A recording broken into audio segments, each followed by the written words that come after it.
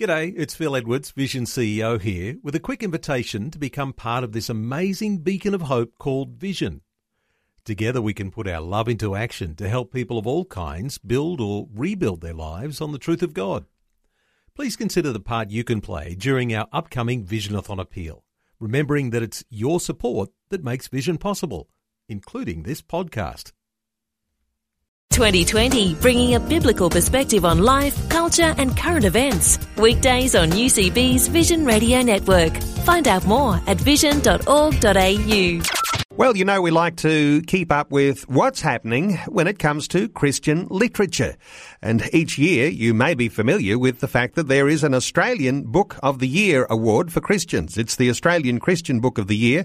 There's also some awards for the Young Australian Christian Writer of the Year and Teen Writer Awards too.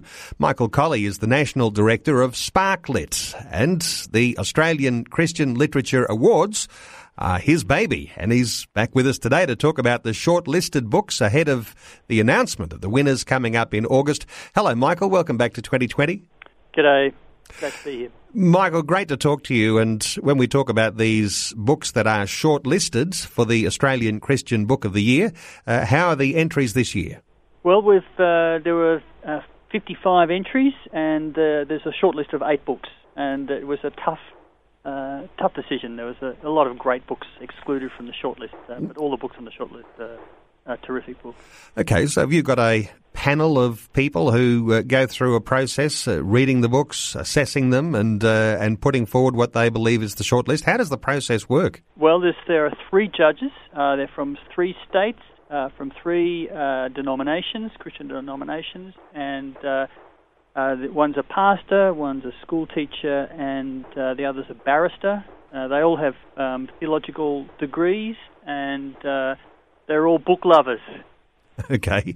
So if you write a Christian book, what sort of criteria do your judges particularly look for? Obviously, they're looking for creativity, but what are the sorts of things that you'd say are part of a criteria for the Australian Christian Book of the Year? There are a number of criteria, and of course, excellence, qualities are criteria, and the appropriateness for the target audience. But the principal 2 criteria are there's originality. We're looking for an original work, an original contribution, and we're looking for a book that's timely or relevant or topical. So that we're looking for books that meet a need for Christian writing in Australia.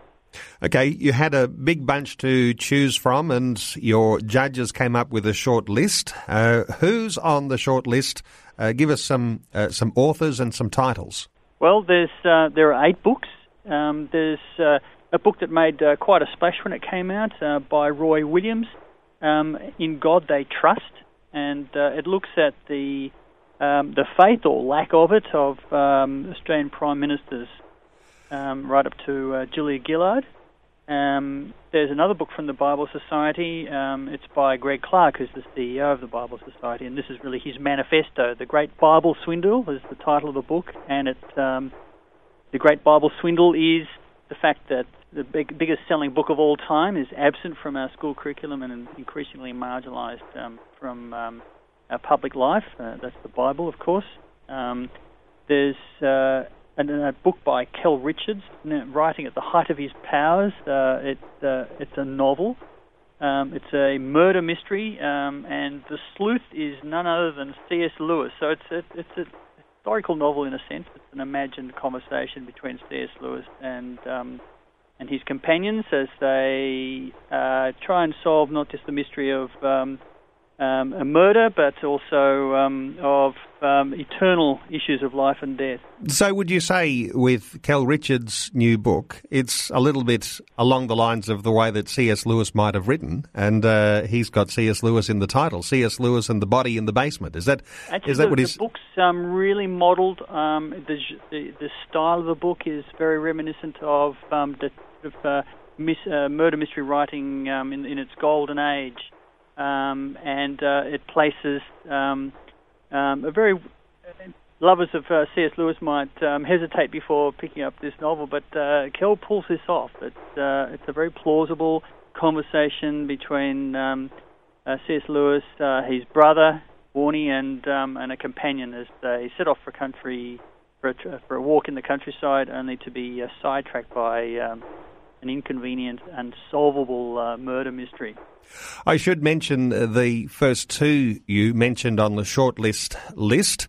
The In God They Trust book. Roy Williams has been our guest on 2020 before and talking about the faith of prime ministers, as has Greg Clark from the Bible Society, who wrote The Great Bible Swindle. So, yes, some familiar names there to many of our listeners here on the 2020 program.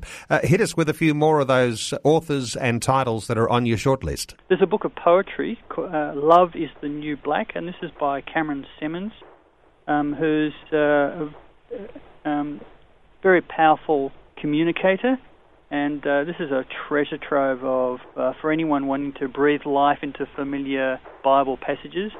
In this book, most of the contents actually Cameron rendering Bible stories and Bible passages in a new way.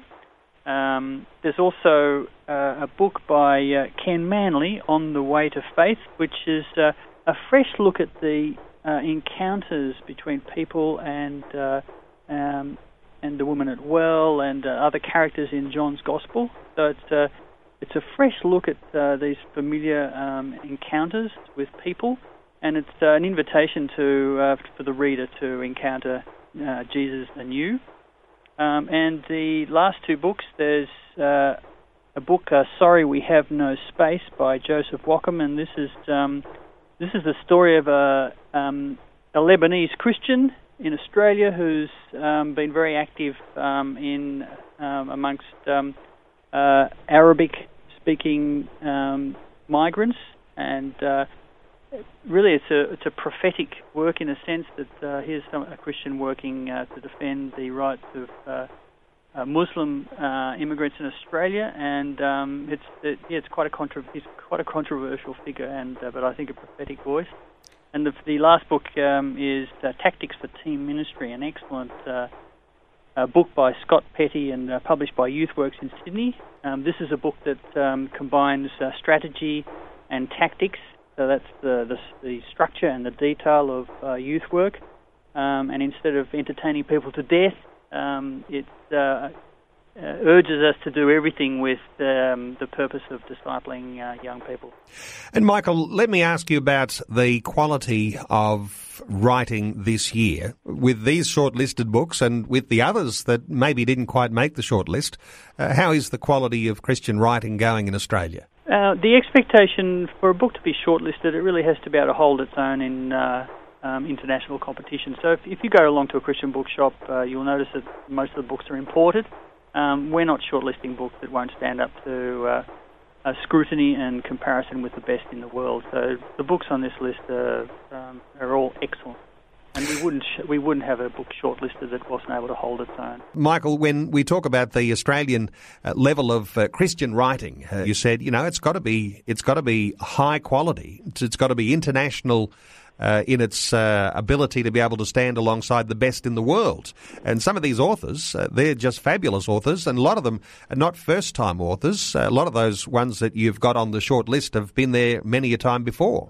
Yes, well, Kel Richards is certainly no stranger to book lovers in Australia, whether they're Christian or not. And Simon Carey Holt also wrote a previous Australian Christian Book of the Year, God Next Door. And there's other well-known names here as well. Greg Clark, of course, as we've mentioned, and Cameron Simmons also is making a name for himself. In fact, he's a professional poet. He lives by performing spoken word. And the challenge there is for writers who think they might be good enough to have a book that could be shortlisted or even win the Australian Christian Book of the Year, but some of the quality that's coming through is so good. You've got to be on your game to actually get a bit of a foot in the door. It's I'd say that the quality of writing is not necessarily the most important ingredient. I know from my own experience in publishing that a lot of people who write well don't necessarily have anything to say, and people who do have something to say aren't necessarily natural writers. But you'll find that the authors in this list are fine writers or they're receiving help from editors, but they're all practitioners with experience in their field and a track record, a proven track record in their area of ministry or their field of expertise. So really, you have to have life experience and to have something to write about. And a lot of these are very good, meaty topics. You mentioned even controversial when we talked about Joseph Wackham and Sorry We Have No Space. But the strength of the things that are being said in books like The Great Bible Swindle and, of course, outlining the lives of Australia's former Prime Ministers, Roy Williams, In God They Trust.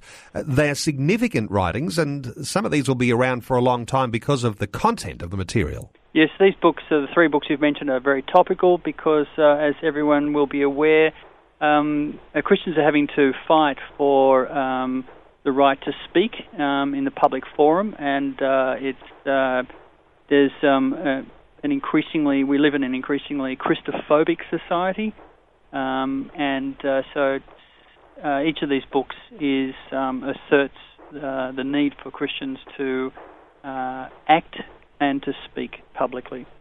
Michael, let me ask you about the actual awards event. For Victorians, it's going to be easier to get there, and you can buy tickets and you can go along and be a part of this year's awards.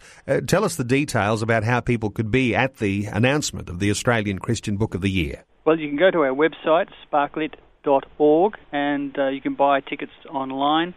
You can ring us. The phone number's also on our website. Or you can turn up on the night and we'll be happy to welcome you. It's in Blackburn in Melbourne, and it's at 7:30 for an 8 o'clock start on Thursday the 14th of August. It's a great night out. We have a speaker, a keynote speaker, who will be Simon Smart, and we have a spoken word performer, Jessica Santosa. She's a performer from Sydney. Wonderful. And, of course, Simon Smart, also a regular on our 2020 program from the Centre for Public Christianity. And so you've got some great finalists in the lineup, and you've got a great night planned for people who'll go along to the awards ceremony.